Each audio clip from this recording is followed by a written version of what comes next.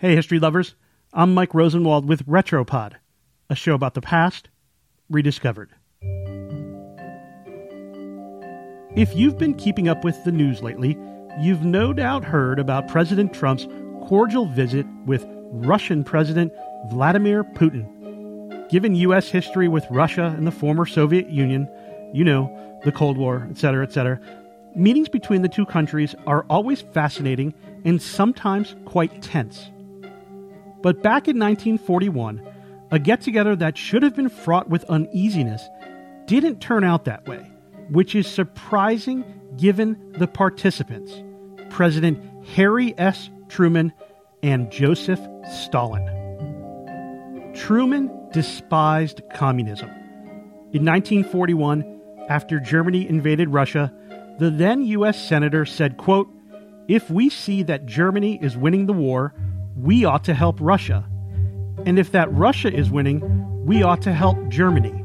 And in that way, let them kill as many as possible." Yikes. In a letter to his mother and sister, Truman called the Soviets pig-headed and difficult to work with, according to Sam Richer, an archivist at the Harry S. Truman Presidential Library and Museum in Missouri. But at least one man was different in Truman's mind, and that was Stalin. The Soviet Union's communist leader, a brutal, murderous dictator. In July of 1945, as the nation's 33rd president, Truman traveled to Germany for the Potsdam Conference to meet with Stalin and British Prime Minister Winston Churchill to figure out an end to World War II. Truman wanted to get confirmation from Stalin that the Soviet Union would go to war against Japan. This had the potential to go very badly. There was Truman's hatred of communism, of course. He was also inexperienced. He'd only been president for 3 months. But Truman had something in his back pocket, the atomic bomb. If anything can make you the most powerful person in the room, it is that. Truman made his move on July 24th, 1945, in the second week of the conference. After a meeting, he walked around a table to talk to the Soviet leader. He told Stalin about a weapon, a new weapon, but did not mention that it was an atomic bomb.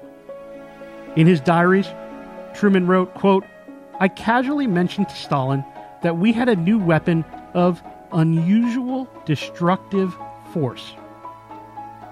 He knew Stalin would like that because they both wanted to badly beat Japan and end the war. And he was right. Stalin's reply, according to Truman, he hoped the United States would, quote, "make good use of it against the Japanese."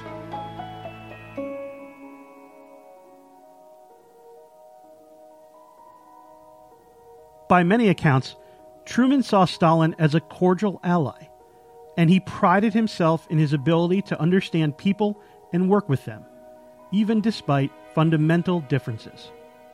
He wrote in a July 29, 1945 letter to his wife, "I like Stalin. He is straightforward, knows what he wants, and will compromise when he can't get it." He called the dictator honest and smart as hell. He even invited Stalin to visit the United States. But according to Melvin Leffler, a University of Virginia historian who wrote a book about Truman and the Cold War, to say that the two leaders had chemistry would be a huge overstatement. They were in it solely to win the war and defeat Japan. A short time later, the United States dropped the atomic bomb on Japan. The war ended, and 2 years later, a new one began. The Cold War. The countries were enemies again. I'm Mike Rosenwald. Thanks for listening. Special thanks to Christine Phillips, who reported this story for the Washington Post. And for more forgotten stories from history, visit WashingtonPost.com/Retropod.